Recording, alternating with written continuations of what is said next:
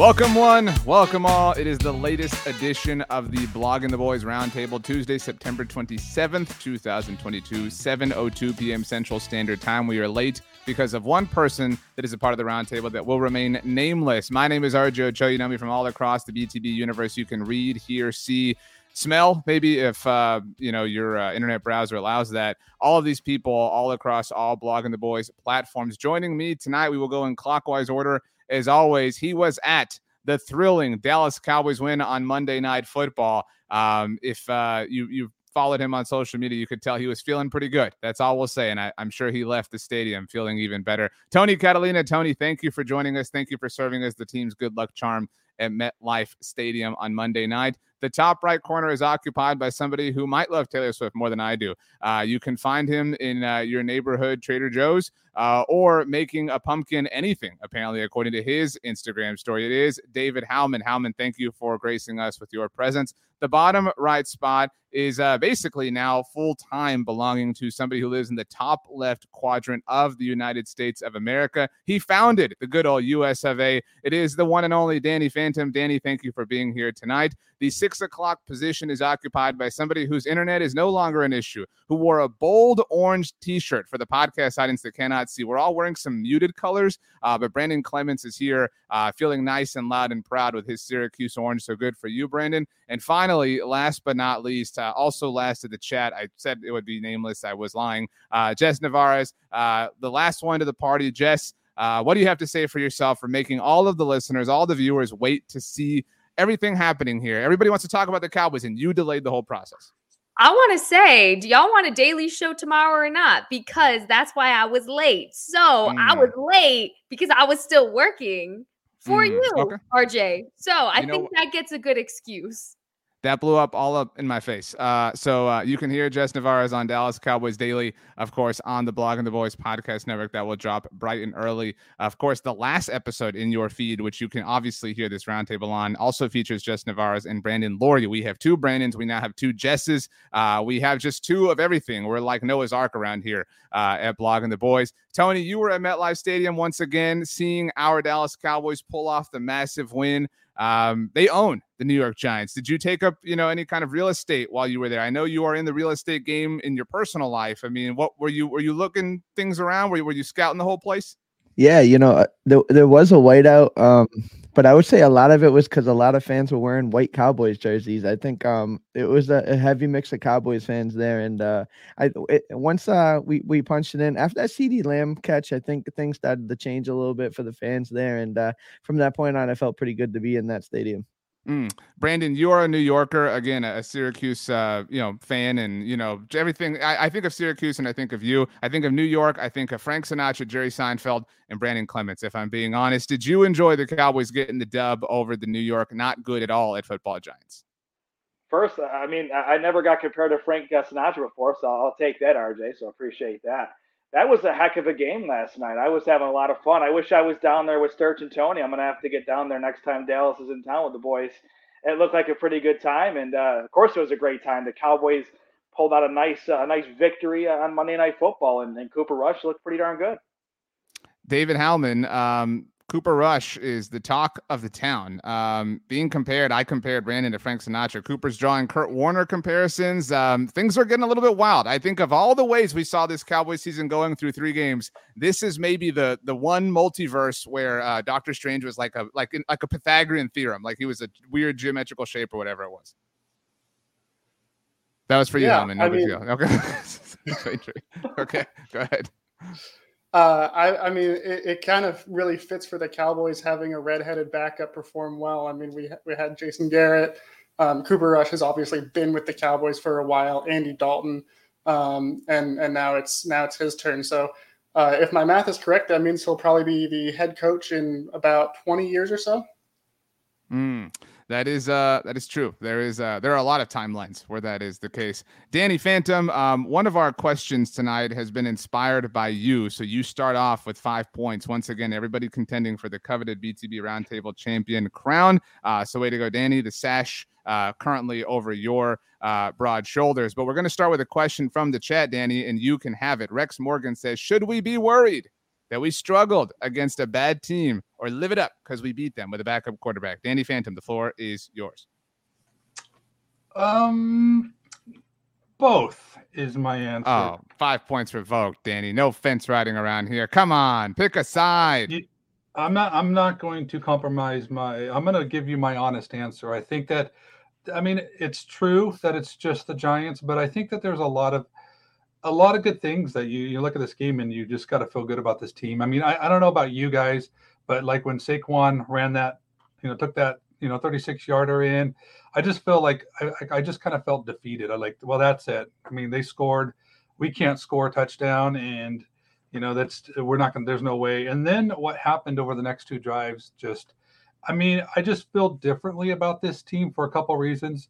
First off, and we talked about this before, this defense is a good defense. And it travels, and it's not something that, I really am worried about anymore. And I think when you have that, you can withstand these moments where the offense isn't playing the best, and you have a quarterback like Cooper Rush who isn't the best but can get it done. So I feel really good. I think that we won't have the same kind of success against a couple of the teams coming up on our schedule, but it's still it feels good to go out and play well.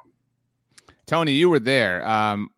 Did the emotion sweep over you? Did you feel like it was truly like a battle? Did you feel like it was something heavy, or did you kind of feel like, hey, Saquon Barkley scored, but he's now played in 7 games against the Dallas Cowboys and he's lost literally all of them. What end of the spectrum did you fall in? I think the way this season's kind of felt for us is like, I always feel comfortable when the defense has a chance. Like, the defense has been keeping this team in games for 3 weeks in a row now. They're the real deal. And I think a lot of you would agree with me in the sentiment that for a long time we didn't feel like that. I felt like we always had to kind of hold our breath when we were on defense.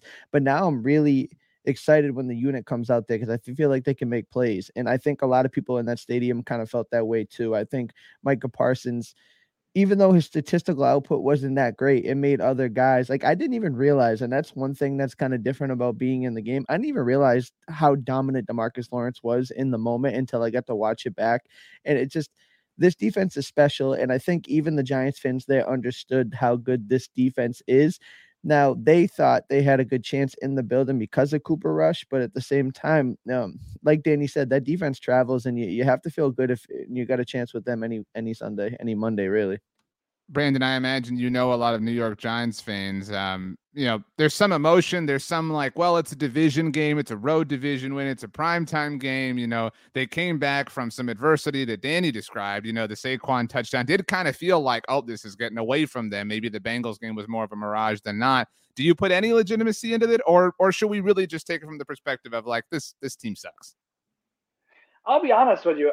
The Giants fans that I know, they talked a lot of smack going into the game last night. I was getting text messages. I was getting some DMs from friends of mine that are diehard Giants fans. Just, you guys are taking another L. Danny Dimes this, Danny Dimes that. I'll be honest with you. They do have some good pieces, and I think, I hate to say it, but they've brought in the right people. They took a bunch of the guys from the Buffalo Bills, the front office, and also the offensive coordinator, Dable. They're building something there. They're not that far away. So I don't think they're necessarily an awful team. I think they're more. I think at the end of the year they're going to finish, I think, right around 500. I think they'll be good enough to get close to the playoffs, but not make the playoffs and get one of those like draft picks you don't really want because you're not great, but you're also not getting a great draft pick. So to me, I thought it was a good win because the Giants, they started the year 2-0. So it doesn't matter who they played and how the games ended. They were 2-0. So they were better than I thought they would be. Hellman, I saw a tweet from Sports Illustrated's Connor Orr right before the game began that said something to the effect of, I'm paraphrasing here, like there are like 3 good teams in the NFL and then everybody sucks. And it does kind of feel like there are some elite teams. I would put the Eagles in that mix. I know that upsets a lot of people around here.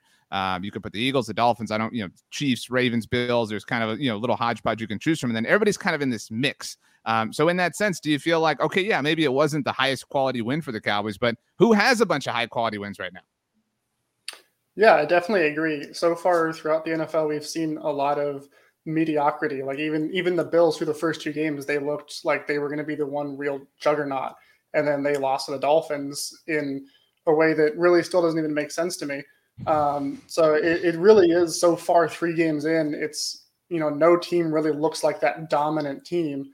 And especially in the NFC, the top 2 teams starting at the beginning of the year looked like the Packers and Bucks, and they played each other, and neither of them looked particularly good playing against each other. And then the Eagles, in my opinion, have played absolutely nobody, and they've come out undefeated against a pretty easy schedule. We'll see how they go throughout the rest of the season. But actually, after this last week, the Cowboys now rank 6th in total DVOA, which measures team efficiency. And I don't think it's necessarily because the Cowboys are the 6th best team. I think it's more so because there's not a whole lot of great teams out there right now. That is really optimistic and depressing at the same time. So thank you, Howman, for boosting our spirits. Jess, where do you fall on this as we kind of tie a bow on this subject? Was it a great win? Was it a win? And that really is all that matters around here? Like, are you kind of sick of all these guys being mopey Eeyores about this whole situation? A little bit. I'm trying to be optimistic here, because if you would have told me at the end of week 1 after the Bucs game that the Cowboys would look like they do now with Dak Prescott out, I would have laughed in your face and I would have said you were lying, because the circumstances to which the Cowboys have had to work through just in these last 3 weeks alone is kind of unreal when you think about it. Just the emotional trauma Cowboys fans have had to endure these last 3 weeks is really like no other fandom, I feel. And it started early on, right? I mean, we had the young O-line to worry about, and then there was the Tyler Smith debacle, and then you have these young wide receivers, and, then Dak is injured, and now what? The sky's falling again. And I think nobody expected the Cowboys to look like they do now, given it's still early on, and what we're seeing now isn't going to be what we see in even 2 weeks from now, right? But I think a lot of it, I'm going to give credit to Cooper Rush, because he's proven a lot of people wrong. And I personally was not high on the Will Grier pick, or the choice between him or Will Grier during training camp. I always have liked Cooper Rush. I don't have a problem with him. I think a lot of people really underestimated him and underestimated the chemistry that he has within this locker room and the respect that this organization has for him, because I'm sorry, but things like you see between him and Noah Brown don't just happen from somebody who hasn't been there. I mean, put some respect on my guy, Cooper Rush's name, because at the end of the day, he's putting the Cowboys in a much better position than we thought they would be in, especially after we heard about Dak's injury. I think now, I tweeted about this. It gives the Cowboys that padding, if you will, to allow Dak to fully recover and not feel like they need to, no pun intended, rush him back into the game because they're falling behind. Especially when you're winning a divisional game, I think it's important no matter what, especially winning early, because you don't want to be playing catch up later on in the season. So I'm staying optimistic in saying that I think it was a good game. I don't think the Giants are a great team by any means, but I also don't think they're the worst team. I think, like Brandon said, they're on the up and up, and that's the scariest part, is they may not be great now, but they're establishing a chemistry, especially on the defensive side of the ball, that could be a little scary come a couple of years. So just saying, it's a win, and we're all happy on this Victory Tuesday, which you said Victory Monday in more technical terms. I've always referred to the day after a Cowboys win as Victory Polo Monday. It gets confusing, obviously, when they play on Monday Night Football or Thursday Night Football or Thanksgiving. It's a brand. You know what I mean? Like, it gets weird if you start using different things and hashtags and stuff. So, I mean, just be cool, Jess. Okay, so Jess helped segue us, despite calling me out a little bit, by apologizing, so to speak, or offering a sort of pseudo apology to the Cowboys on behalf of preferring Will Grier over Cooper Rush. Danny, this was your idea, actually. Apology letters to the Dallas Cowboys front office. Jess kind of got us started. This is your thing, Danny. So, if you want to set the stage and we'll all kind of follow your lead here. You seem to feel, and I don't think anybody disagrees with you, that the Cowboys are owed some apologies for some certain things. Yeah. So, you know what? There's a lot, actually, that, I go down the list and I'm like finding things. It's like, well, no, I don't think I was right about that. So, I mean, I actually apologized once already last week. So I'm not going to do that again, but I'm actually going to get ahead of this one, and this is not one that people are ready to apologize for and won't agree with. But I want to apologize for questioning their wide receiver evaluations and choices, because I know it's not what we want, but I'm starting to see something there, and it's a lot of other things have just presented themselves already. But I think with wide receiver, I think that there's some things that happened that were kind of like they didn't, that was unforeseen, obviously with Dak getting hurt, and then and then Cooper Rush coming in and stuff. So the offense, I guess it's understandable that they're struggling, to a point, but I do think they had a plan, and I don't necessarily think it was terrible. So, I mean, we saw glimpses of CeeDee Lamb kind of like showing a little bit of being the number one in the second half, in the last game. And I want to point out that we haven't seen that yet, but also too, when like Amari's here, he's always had Gallup with them, and then he's got CeeDee as well, and then you got all these guys. So you got all these guys together, and it's so. Of course, they're having success, and CeeDee has not had that. So I think once we get things change a little bit, we get Michael Gallup in here, we get Dak healthy. I have a feeling, and another thing too about this too is the Cowboys weren't worried about this because they knew they were going to play with 12 personnel, and I think their tight ends have done a fantastic job. So I just think that the way they've handled the receiving game, their offense with their wide receivers, is actually not as bad as I thought. So I just want to offer an apology, and you know what, it might even get better. So that's where I'm going. Okay, so we'll start there. Hands raised. Don't worry, podcast audience, we've got you. Jess is already raising her hand, doesn't know why. I was gonna say hands raised. Who agrees with Danny? Who would like to join in on the apology tour? Danny, we know you agree with yourself. Thank you for raising your hand though. Who also feels like the Cowboys handled the wide receiver position? I don't want to put words in your mouth, Danny, but correctly. I mean, I guess just to kind of, tie a bow on that point. No hand from Tony, no hand from Howman, no hand from Brandon. That correct for the three of you? Yes. Okay, no hand from me either. Jess, you agree with Danny, and then the four of us will tell you why you're wrong. But go ahead. No, I'm Team Danny with this one, because here's the thing. I personally was the first to be upset about the entire Amari Cooper situation. I was livid. I was horrified to what we were going to see.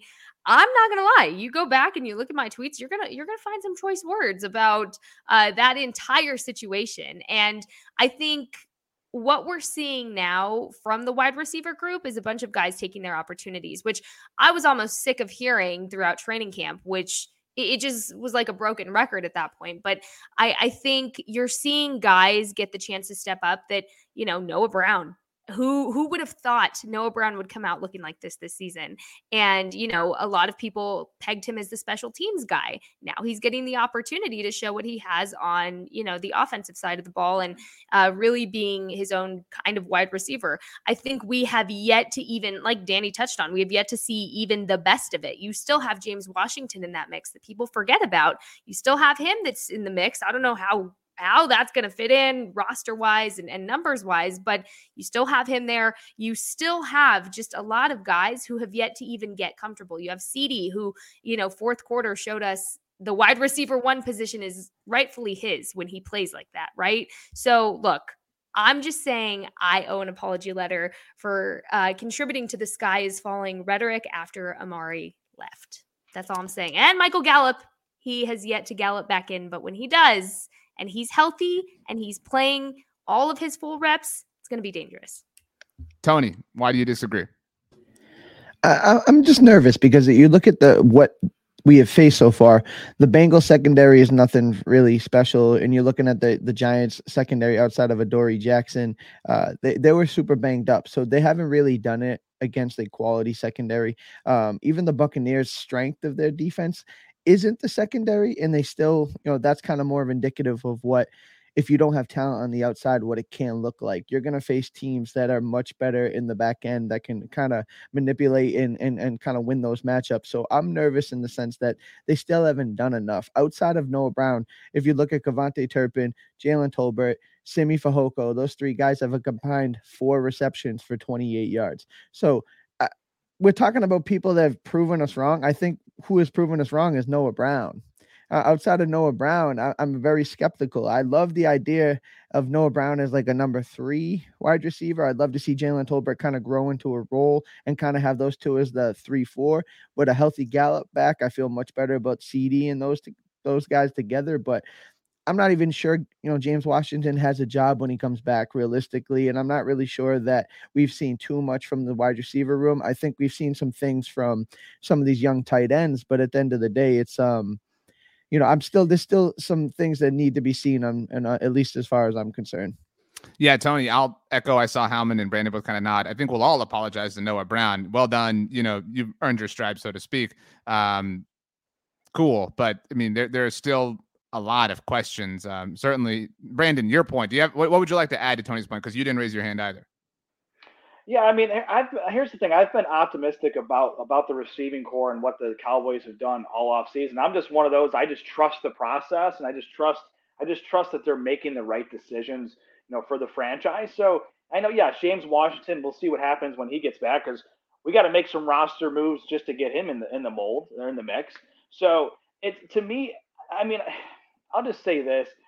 I think Noah Brown. I've been a fan of Noah Brown for a long time. I didn't expect him to come out and do what he's done, but I knew he wasn't just some guy that could just block.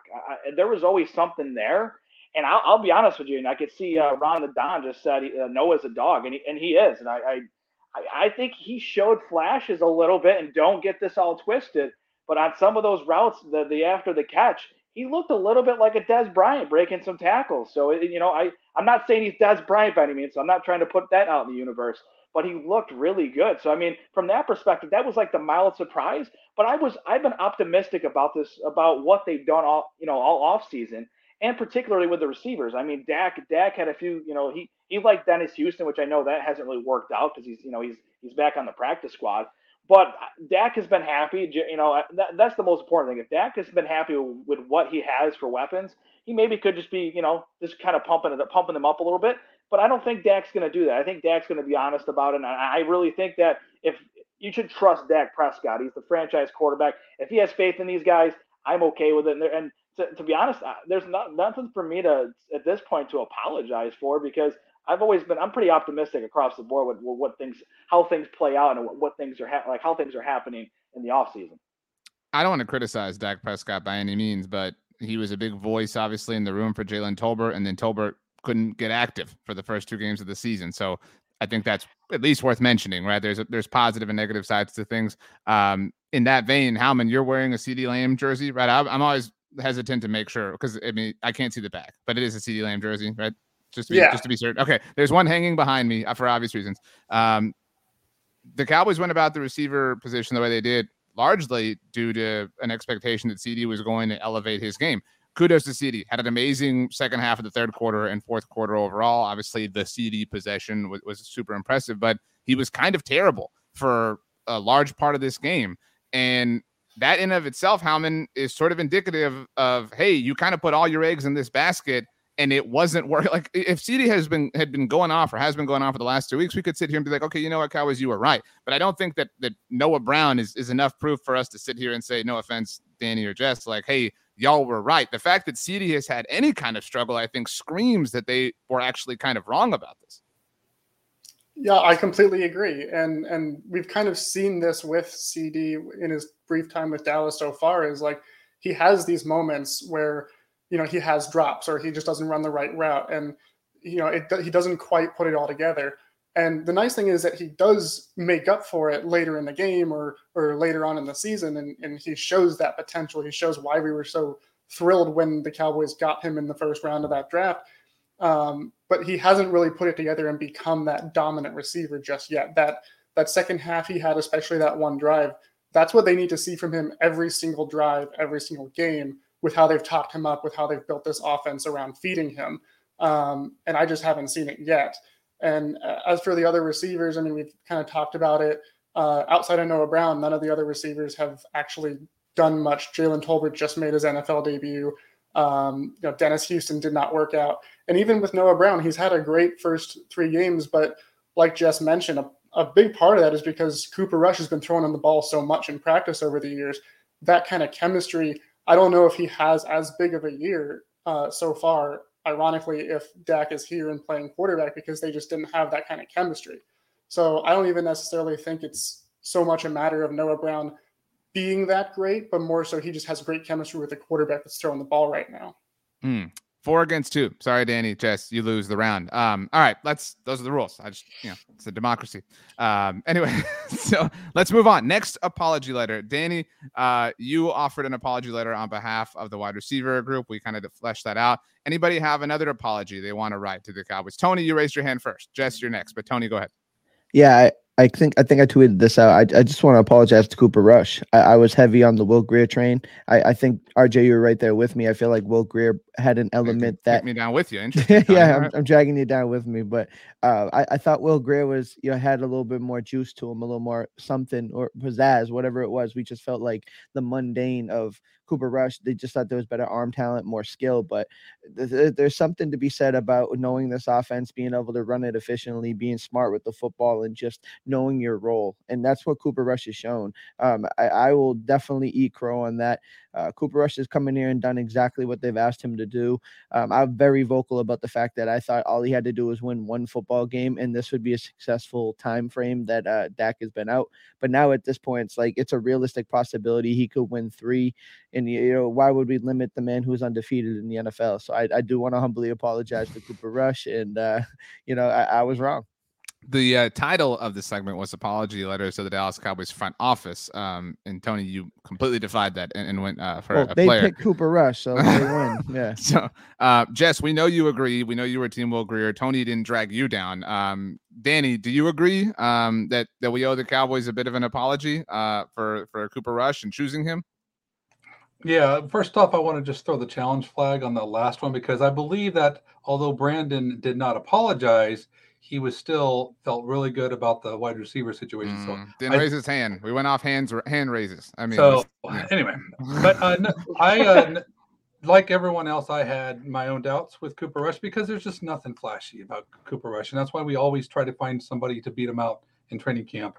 But no, for sure, the guy is just, he has stayed composed and went out there. I mean, he doesn't get rattled. You just, and I will say this: they're doing a fantastic job, protecting him. I mean, he wasn't having to do what Daniel Jones was having to do last night by any means. So he's had a clean pocket to work with, but I really think he's decisive, making good throws. And, a couple of those passes, with Jalen Tolbert and CeeDee Lamb, Cooper could have had a 300+ yard game last night. So for sure, this is not the mediocre backup that I, thought. He is slightly above average backup quarterback. And I am very pleased with how he's playing. So absolutely. I thought they were kind of playing with fire there, and no, they're not. Jess, you pushed back, Jess, on the idea that you were needing to apologize for this as well. Well, because you said I was on the Will Grier train, and I was You not. said that. I didn't say that. You said that like 10 minutes ago. I said I wasn't. I said I was never on that train. I rallied for Cooper Rush since day one, because challenge flag.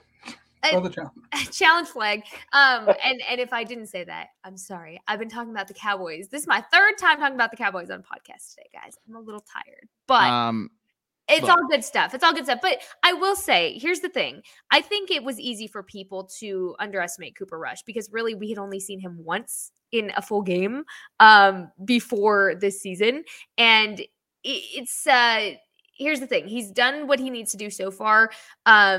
However, we still don't know the timetable for Dak's return. So if he continues to play like he is, that's great. But I'm just waiting, and I'm not trying to manifest it. But if he loses at some point, then we're going to hear everything go back and kind of revert, I think, from Cowboys Twitter, who can be a little bit rough sometimes. So I just want to say, giving Cooper Rush credit where it's due, because Danny touched base on his composure. It's phenomenal. I mean, this guy during the press conferences, he doesn't even crack a smile. Like, are you happy that you won, sir? Because you should be. I just think his composure is amazing. I think his chemistry is amazing. And he knows Kellen Moore's scheme. Let's not forget. He's been around it. He knows what Kellen Moore's up to. He's all about it. So, hey, I think an apology letter to Cooper Rush on behalf of everybody, even though I never hated on him personally, I'll add in, because these are supposed to be letters from us, not letters from everyone else that you're writing. Support for this show comes from Sylvan Learning. As a parent, you want your child to have every opportunity, but giving them the tools they need to tackle every challenge, that takes a team. Now more than ever, educational support tailored exactly to what your child needs can make all the difference.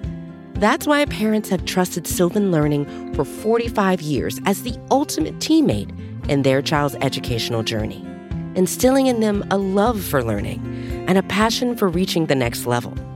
And Sylvan's Insight Assessment can identify gaps in learning and areas that could be of concern for your child. It's a 360-degree view into your child's learning that you can't find anywhere else, and helps ensure that your child didn't miss something in school that might put them at a disadvantage in the future. And right now, it's the best price of the year at $29. Go to sylvan29.com to learn more and get your child's assessment for only $29. That's SYLVAN29.com. Aren't we a team, RJ? Don't you do team things interesting together? Twist on the exercise. Okay.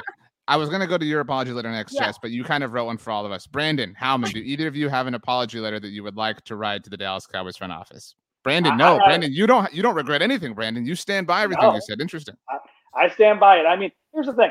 I was never a Cooper Rush fan or a Will Grier fan. I was kind of hoping we were going to go outside and get somebody else. I mean, obviously we couldn't get Jimmy Garoppolo. That's one crazy example. There. I mean, I named a few guys recently, but I'm very happy with Cooper Rush. It's a pleasant surprise.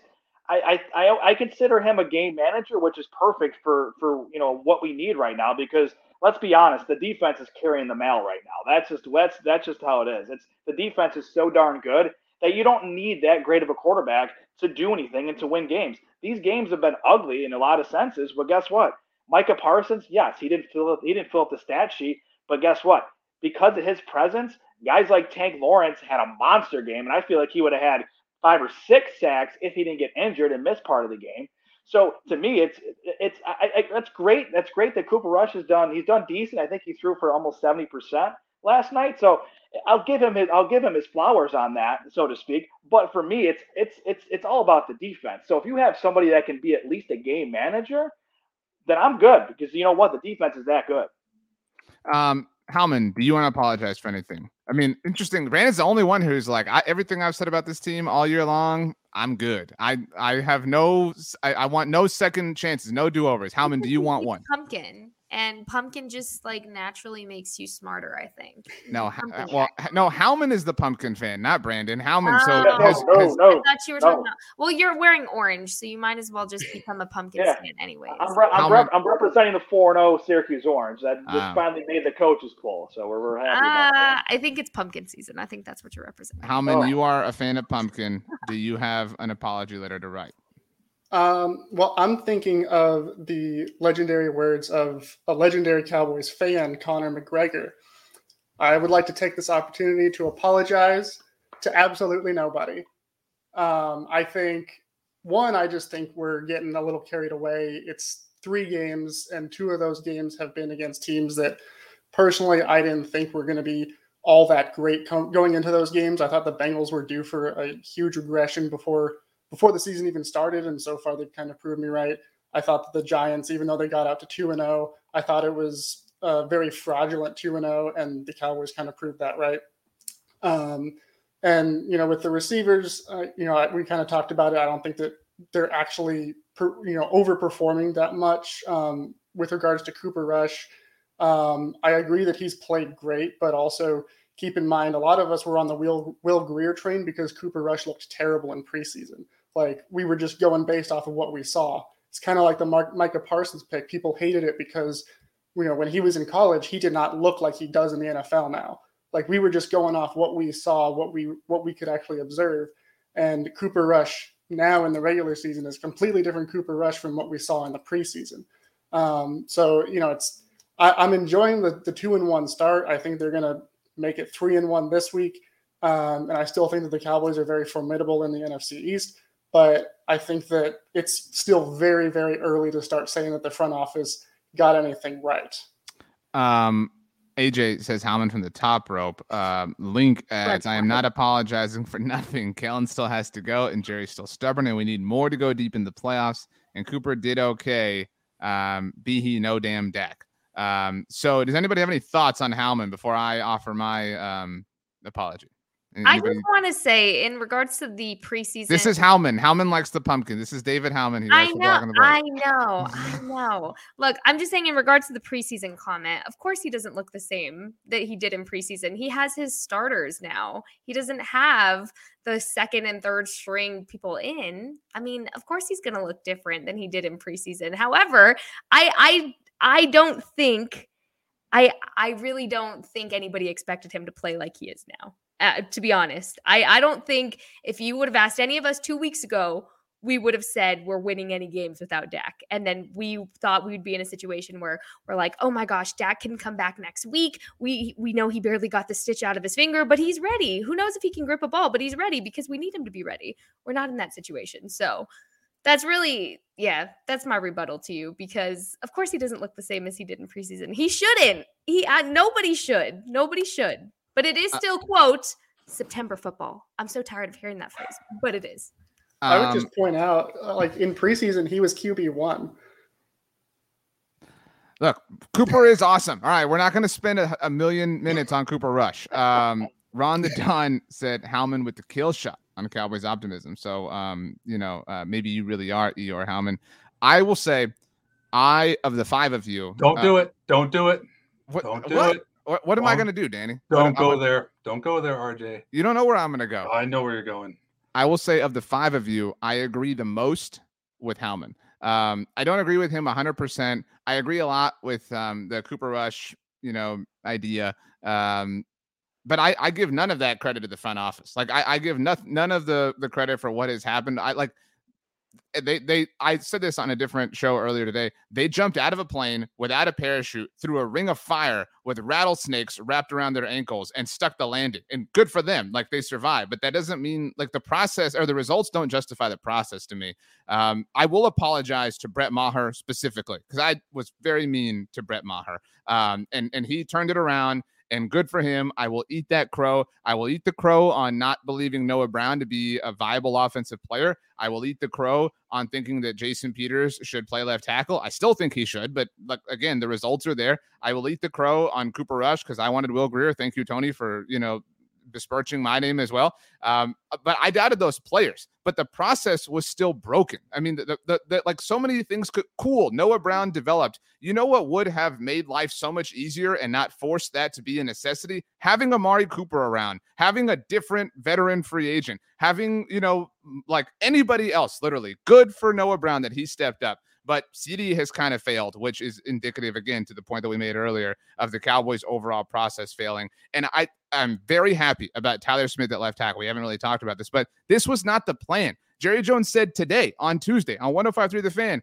that he did not think that, and we're taking the word of Jerry Jones here. I understand, that that's not the most wise thing to do, but he did not think that Jason Peters could play left guard. So at no point in time was Tyler Smith the plan at left tackle. They have fallen backwards into basically every great thing that has happened to them. Howman, you mentioned Micah Parsons, and he is awesome. Nobody would undo that. It's a shame that Rashawn Slater's hurt. He was not evaluated this way. He was evaluated as an off-ball linebacker, and they spent what was effectively the 10th overall pick on him. That's not a wise thing to do. They did discover a unicorn, and good for them. I mean, Dak, Romo, like, we could go on and on and on. All of the great things that have happened to them have been happy accidents, except for the initial assembly of the great offensive line that is kind of on its last legs, unfortunately. So I will apologize to a lot of players, even Brett Maher. My actual apology, people are like, oh, RJ, Brett Maher is amazing. But that's true. You're right. However, Brett Maher was not the plan. Jonathan Garibay was the plan to be this team's kicker. Lareem Hairulahu was the plan to be this team's kicker. Congratulations to the Cowboys for perfectly executing Plan C.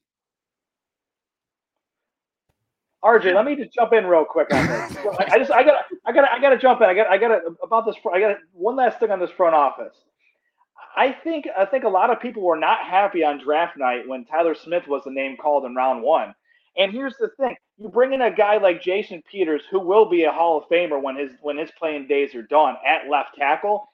And yes, I know he's still trying to get into the game shape. They put him on a snap count last night.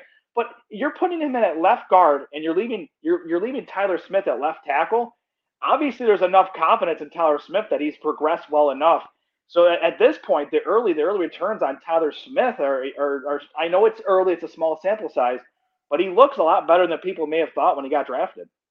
Yeah, and good for Tyler Smith. I mean, that is the one actual thing I will give the scouting department. They believed in Tyler Smith. They took a lot of heat and they stuck by him, and they were right. But they wanted to play him at left guard. That remains true. We all know that to be the case. And again, they stumbled into this because they did not properly prepare for Tyron Smith's injury, and thankfully, Tyler Smith has saved them. Danny, this was your idea. Who offered the best apology? Who offered the worst?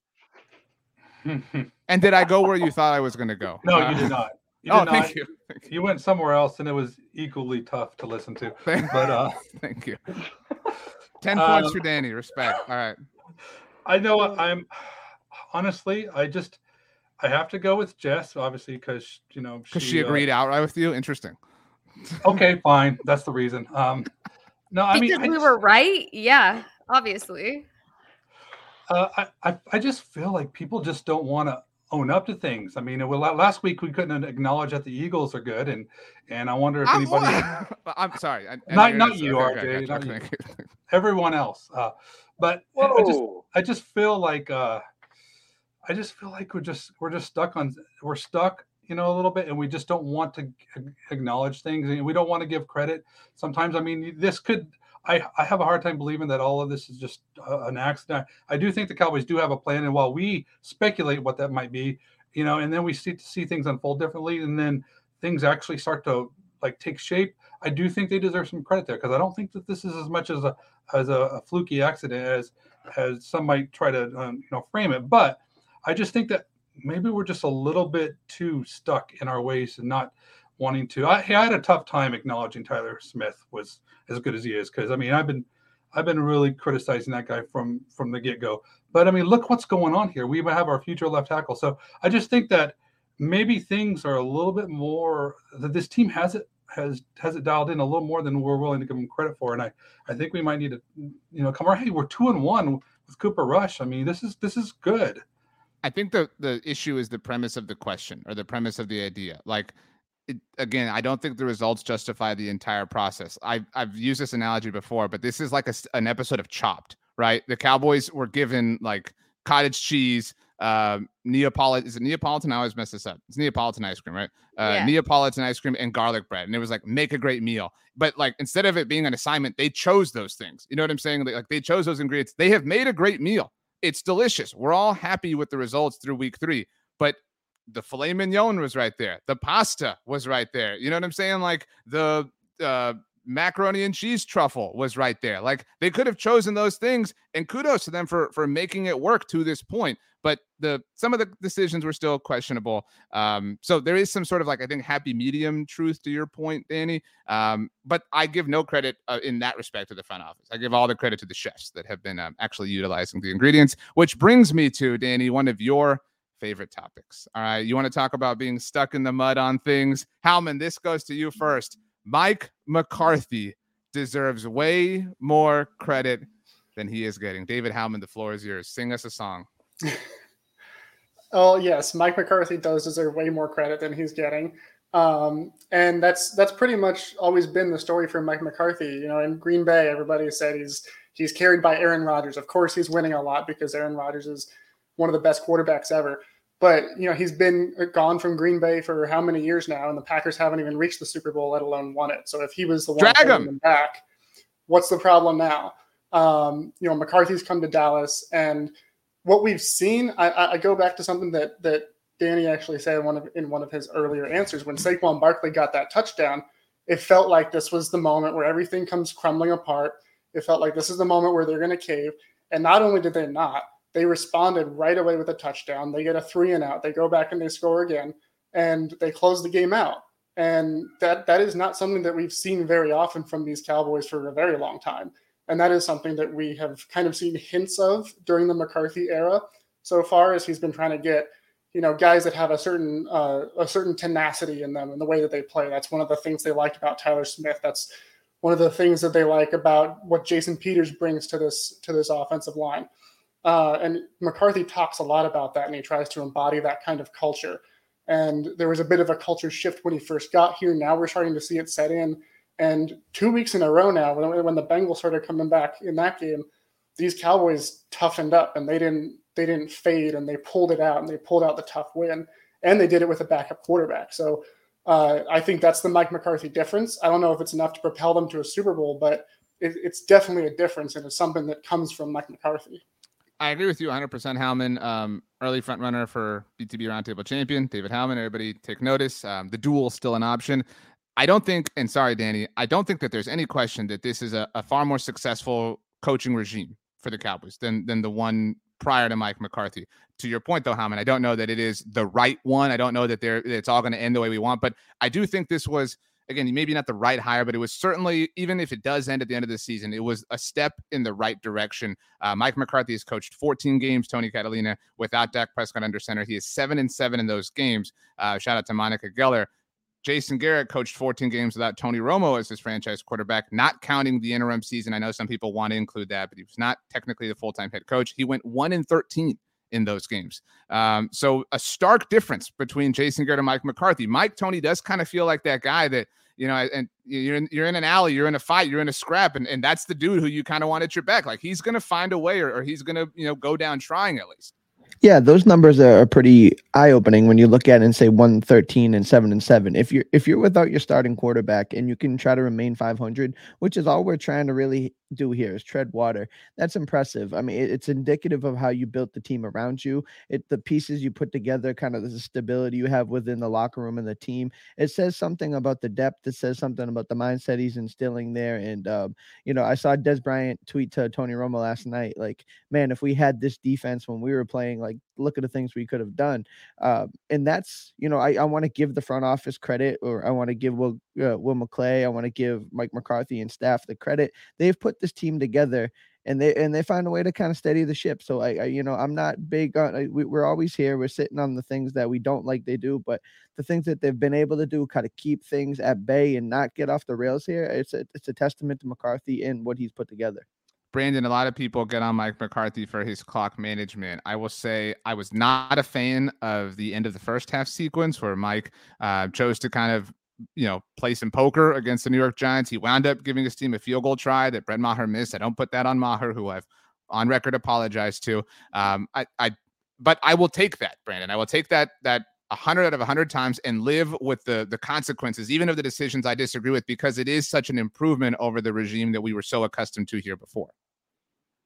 Yeah, I'm with you on that, RJ. I was kind of hoping they would have played that a little bit better, because let's be honest, Graham Gano is one of the better kickers in the league, and he also has a monster leg. So I didn't really like how they handled that situation. I get Maher can bomb it as well, but I think they got lucky in that situation where they were able to get the ball back and at least get Maher a shot from almost 60.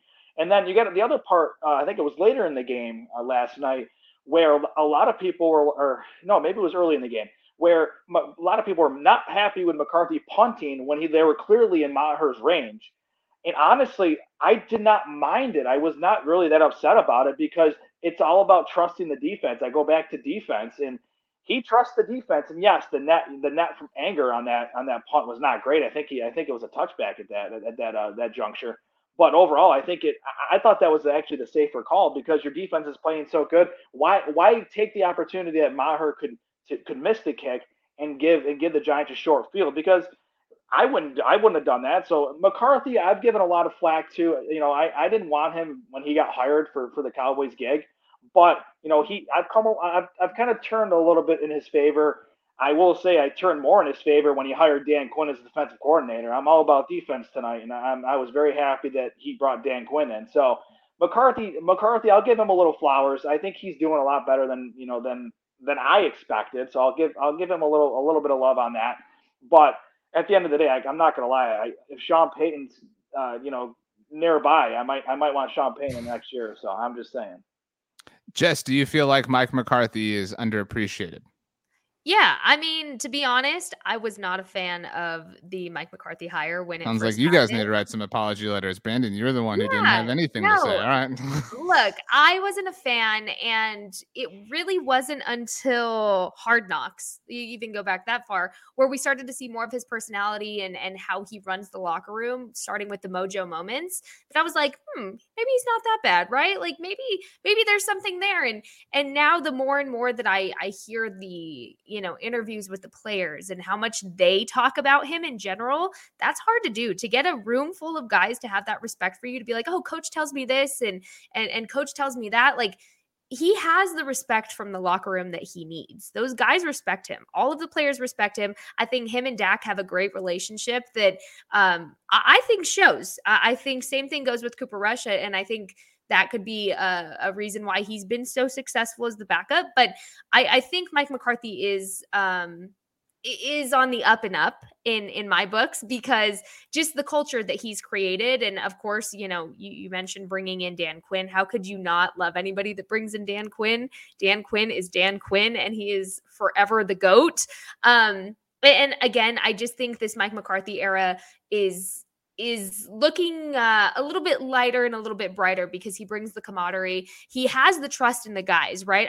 From what I've heard, I mean, it was really different with Jason Garrett. It was very to the book. This is my way. This is how it's going to go. And then you have Mike McCarthy now, who's like, okay, I'm going to give you the trust. You have to earn it, but I'm going to give you the trust, whether that means a day off or, if you tell me you're ready to go in and get more reps, then I'm going to trust you for it. They're not being told what to do as much as they have that give and take relationship with Mike McCarthy. And I think if you're going to have a winning team, that's important. They have to trust their coach. And I think even going for it on the fourth downs that he's been going for shows how much trust he has in his team. So I personally owe Mike McCarthy an apology, but he is he's on the up and up for me. I really like the culture that he's created so far. Dan, I purposely saved you for last so you would have to hear everybody, just shower Mike McCarthy with love and affection. Do whatever you want with this, Danny. Mike McCarthy, your thoughts. Let's do it. I want to say first off, I like this coaching staff a lot. I think that the group of coaches they have are great coaches, and we haven't seen such a strong coaching staff in a while, and I'm including everybody. With Mike McCarthy, and here's the thing, and I think that it's so hard to judge him because I want to ask you, like what does he contribute to help make them better? And honestly, I have a long laundry list of issues with McCarthy, and I could spend a whole show on this. But I think a lot of things for me, I think we got to start with the lack of discipline that's been going on, and I think McCarthy has a little that I think. We get penalties. Every team gets penalties, but I think what bothers me about him is that a lot of them are just really bonehead ones. And I think, and Jess touched on it and she's absolutely right. There is that trust, and he does have like a little bit more freedom with it, but I think that's sometimes to a detriment in the sense of like these guys are not stopping making these bonehead penalties, and I think there's too many examples where we got lucky last night. There's too many examples where these free second chances, they're going to be costly. And when you combine them with some of the stupidest clock managements, and I'm talking about not just last night, but just over the first three seasons, he affects the games in a negative way. And I don't think he's just a good leader. I don't know how involved he is with like this personnel and scheme. Like, what's it going to take? Who's the one responsible for giving Zeke more touches than Pollard? Is who's fighting who with Kellen Moore and like what's going on with the offensive line? They don't know what they're doing last year with who's playing. I think there's so many things going on, and I mean he kept Zerline the whole year, and he was just missing kicks. And I don't know if people are like scared of or worried about their job like they were before. So there's just a long list, I think. But the biggest one for me, and this is the one that just trumps all, is that he's such a Jones yes man, and since he doesn't challenge those guys, he basically just goes along. He wants to just do the job, and he doesn't have the ability to convince them and influence them. I mean, because we know that you got to work with the Joneses. That's an absolute must for a Cowboys coach. But he has no ability to take them away from, their biggest detriment, which is themselves. And just McCarthy doesn't do that. So there's just a long list if he comes in and he takes his team and he puts everything together and he's the glue that holds it, then I will apologize. But until I'm seeing McCarthy do some positive things, then no, there won't be an apology from me. Halman has hand raised first, and then I'll go, and then we'll wrap up. But Halman, you wanted to rebut. Well, I mean, first of all, I agree with Danny that, he still needs to actually prove himself by actually going and winning, winning a Super Bowl, winning playoff games. And he hasn't actually done that yet. But to Danny's question, like, what does McCarthy actually contribute? It's leadership, it's experience. He's been there and he's done it. That was always the problem with Jason Garrett. As a fairly young coach when he started in Dallas, and then as an interim head coach, he was always kind of just learning on the fly. Mike McCarthy's been in Green Bay. He started with Brett Favre. He oversaw QB transition to Aaron Rodgers and actually developed Aaron Rodgers. People forget his first couple of years, he wasn't all that great. And then he grew into the player he is, and he won a Super Bowl. And, you talked about how you like the coaching staff. Well, a lot of them are there because Mike McCarthy is the head coach. He brought in John Fossil. He made the decision to fire Mike Nolan after 1 year. Mike Nolan is a longtime friend and coworker. And he made the decision to get rid of his guy and bring in a better coach in Dan Quinn. Jim Tom Sula as well. And Jim Tom Sula, yeah. And the results have spoken for themselves. So he has the leadership and he has the experience that draws good coaches in, and then he trusts those people to execute their plan. And John Fossil has immediately upgraded the special teams, and they've been playing great since he got here. Dan Quinn upgraded the defense, and I know we're all down on Kellen Moore right now, but when he has had Dak Prescott playing, his offenses have been in the top 10 in efficiency, and I think most of the time they've been in the top 10 in yards and points. So he's brought in a good coaching staff, and that's what he contributes. I would just add to Halman's point and say that I disagree that Mike is a Jones yes man. I think his predecessor was the ultimate Jones yes man. In fact, I mean, we're coming off of a game where, it was almost a 50-50 split between Ezekiel Elliott and Tony Pollard. That's kind of like the, sort of microcosm of like Jones yes man, discipleship at this point in time. I also would say that we get far fewer Jerry Leak type radio appearances now with Mike McCarthy, and Mike pushes back on that. And Mike will talk about in his press conferences. I mean, he said a few weeks ago that he doesn't like the way that happens around here. I mean, like, Mike is not afraid to wave his big shiny Super Bowl ring in the Joneses' faces and show it to them and say that he wanted it in their building. And so I do think he walks and talks with the bravado that is necessary of somebody in that position. But to your point, Dan, I mean, it is a losing battle no matter who holds that seat. I just think that Mike climbs that mountain a little bit higher than most people are able to. But this is one of those things like, Halman, you brought up the Mike Nolan thing. Kevin says he fired Nolan, so he didn't get fired. That's just one of those things that, like, you could argue that it was Mike, being willing to change and being willing to move on and fire a friend after 1 year. You could also argue that it was him trying to save himself. People are just kind of stuck, to your point, Dan, earlier, in the mud, stuck in their own opinion, and they're not going to come off of it unless the Cowboys are a disaster or they win the Super Bowl, and that justifies the process one way or another. Final thing, we're going to go around the horn very quickly here as we wrap up. The Dallas Cowboys are 2-1. They have 5 games remaining before their bye week. They have the Washington Commanders on Sunday afternoon. They are 3-point favorites in that game per our friends at DraftKings. They visit the LA Rams and Philadelphia Eagles after that before home games against the Detroit Lions and Chicago Bears. I'll give you all a moment to think. I'm going to ask you for the Cowboys record at the bye week. There are 5 games here. They have played 3 games already. So if your record does not add up to 8 total games, you have done something wrong. So Tony, we'll start with you. What is the Cowboys record at the bye week? If we get Dak back for the Philadelphia game, I think they're 6-2. If they don't, I say 5-3. Sorry, Tony, not to interrupt you. Let's assume Dak returns for that game. So everybody factor that into your prediction. He returns for Philadelphia. So 2 of these games first without Dak, and Cooper Rush, forever may he reign, and Dak Prescott for the last 3. I think that it's a real possibility they could be 6-2. I see them lose. So you're saying they lose one more game? Yeah, I think they lose the Rams game regardless. If he's out there or not, I think but I think that they could shock apparently the world and beat Philadelphia. So I think that would be 6-2 and 8. Okay, so to add to the exercise, record prediction and the losses you have. So Tony's got them 6-2, loss in LA. Halman. 5-3, lost to the Rams, and then lost to the Lions, because I think that the Lions are just that kind of team that, we talked about McCarthy being in a fight, but those fighting Dan Campbells, you don't want to be in a fight with them. They'll take your kneecap off. I think they'll do it in Dallas.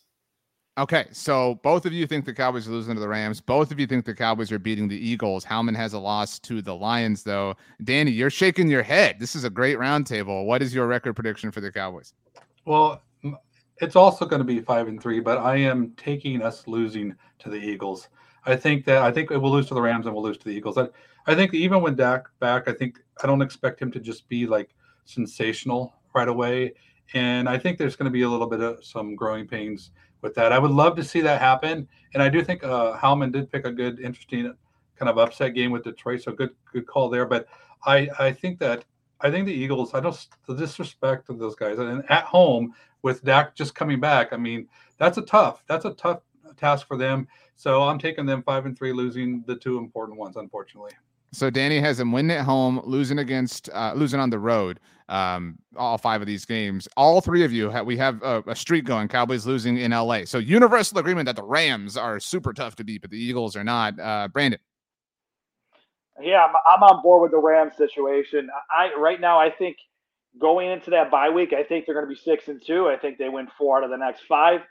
Honestly, I was going back and forth between the Rams and Philly. To me, it depends on Dak and seeing what happens with him. I do lean towards the Rams, though. I would say more so because I feel like if Dak's not playing against the Rams, I think that offensive line might be in trouble against Aaron Donald and company. So I think that could be an issue, especially because Cooper Rush is not really going to rush the ball. He's not going to be mobile. So Aaron Donald will just destroy him, I feel like, if things go that way. And then the Philly game, I mean, I'll just say this. I'm not too concerned. They're 3-0, and I think we talked about it earlier. I think it was Howman that said it earlier. I mean, who have they really played? So, and here's the other point. Has Jalen Hurts faced a Micah Parsons, on the edge? I don't think so. Micah Parsons is a unicorn, just like RJ was saying, and he runs a 4.3. I mean, Jalen Hurts is quick, but he's not 4.3 quick. So for me, I think the Dallas, again, I'm going with the word defense tonight. So the Cowboys defense is the reason why they beat Philly in that stretch. But I do think the Rams are the game that they're going to stumble, because I do not see them going 5-0. They're going to stumble somewhere, and I think the Rams are the best possibility. And Detroit's interesting. Dan Campbell's got a good crew there. So I mean that's a possibility, but I would hedge my bets on losing to the Rams. 4 predictions, 4 losses to the Rams, only 1 to the Eagles. Jess. Yeah, I'm going to have to agree. I tweeted you this earlier. I'd go 6-2. I think they lose to the Rams if they lose. However, I don't think it's going to be a blowout. If they lose. I'm sorry. If they lose, I think there's hope. Honestly, here's the thing. There's gonna be a few factors that play into I think how close it's going to be with the Rams, because at that point we're essentially pretending Dak will be back by then, correct? We're saying he's back at Philly. So okay. LA would be Cooper Rush. Okay, so LA Cooper Rush, if he looks like this, if the O-line continues to look like they have with the progression, and at that point you get Jason Peters more involved at left guard, maybe more reps, I think that could be really helpful in establishing that run game, like we saw with him creating those pockets even just yesterday for the little bit of times he was in. I think that's going to be key for these next few games and getting him out of that ramp up and deciding where he's going to be full-time, which it seems like left guard, and that's cool. But I don't think it's going to be a blowout game. I don't know if they can pull off the win, but I don't think they're going to get blown out like people are thinking.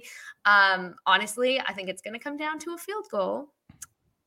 To which end, I will not say. But yeah, I think Philly isn't as intimidating as everybody likes to make it seem. Did they make some good offseason moves? Correct. They absolutely did. And I think that's why everybody's saying they're more of a competition than they were. But at the same time, it's Philly. Of course, I'm never going to say that the Cowboys are going to lose to them. That's disgusting. Why would I do that? But I will say I'm going 6-2, and I'm saying the loss will be to the Rams.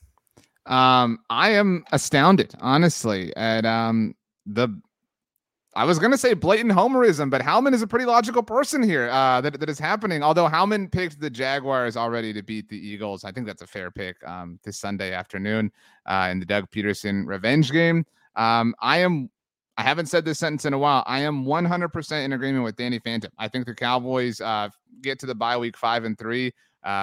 That's a clean sweep. We're all afraid of the Rams, apparently. And I think the Cowboys fans, and I'm not saying this is the four of you, I think a lot of Cowboys fans are so willing to be unwilling to recognize what the Eagles are doing.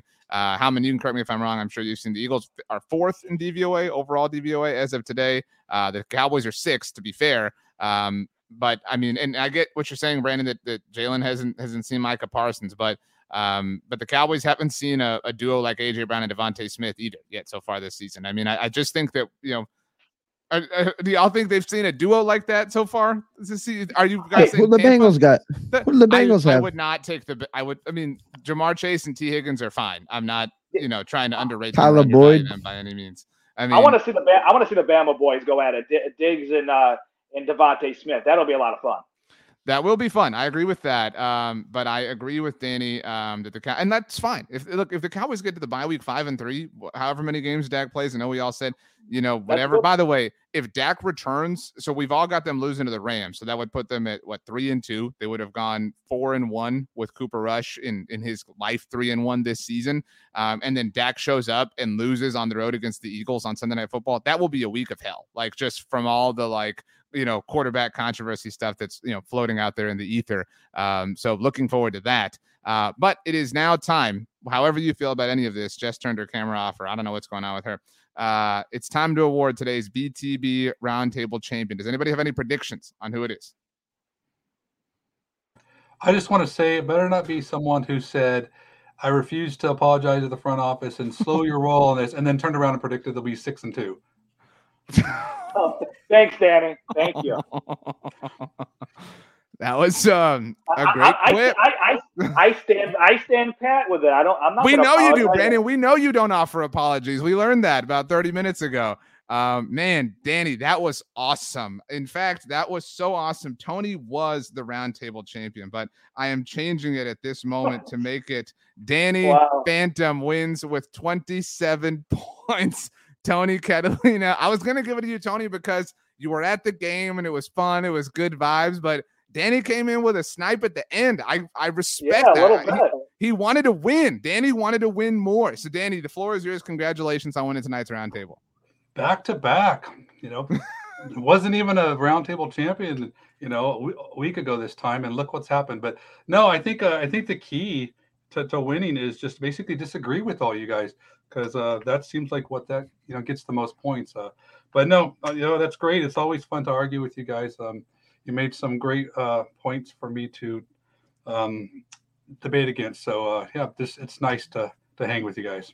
Tony, how do you feel? A, knowing that you would have won if not for Dan's comment, and B, about Dan's comment kind of calling you out for talking out of both sides of your mouth a little bit. You talking about me? That was you were among the people he was describing. Listen, I'll punt on that one and say moral victories are for minor league coaches. So whatever. Hey, minor leaguers work hard too, Tony. What's the deal? This is the big leagues, okay? This is Blogging the Boys. I'm not taking no moral victories here. AJ wants you to know, Tony, that you were robbed more than Romo. Wow. Well, Tony, I mean, you didn't get the round table, but you do get the honors of sending us out. You don't have to sing. You don't have to rap. Instead, Tony, I would like you to tell us what your favorite cereal is, what your favorite word is, and what your favorite animal is based off of the sound that animal makes. You don't have to make the sound yourself. But so you got all that ready? Let's do it. All right. Favorite cereal is Cinnamon Toast Crunch. Okay. It's off to a strong start. Favorite word? I think I say bro a lot. And my last name is Catalina. So for some reason, a lion before Micah Parsons has been a big part of my life. So I'm going to say a lion. Your last name is not Lion-Alina. It's Catalina. Yeah. The big cat. The big Tony, the big cat. You literally you literally made this so bad. You got to stop calling on me, man. All right. I don't know. Howman, say anything and we'll leave. How about them Cowboys? Yeah.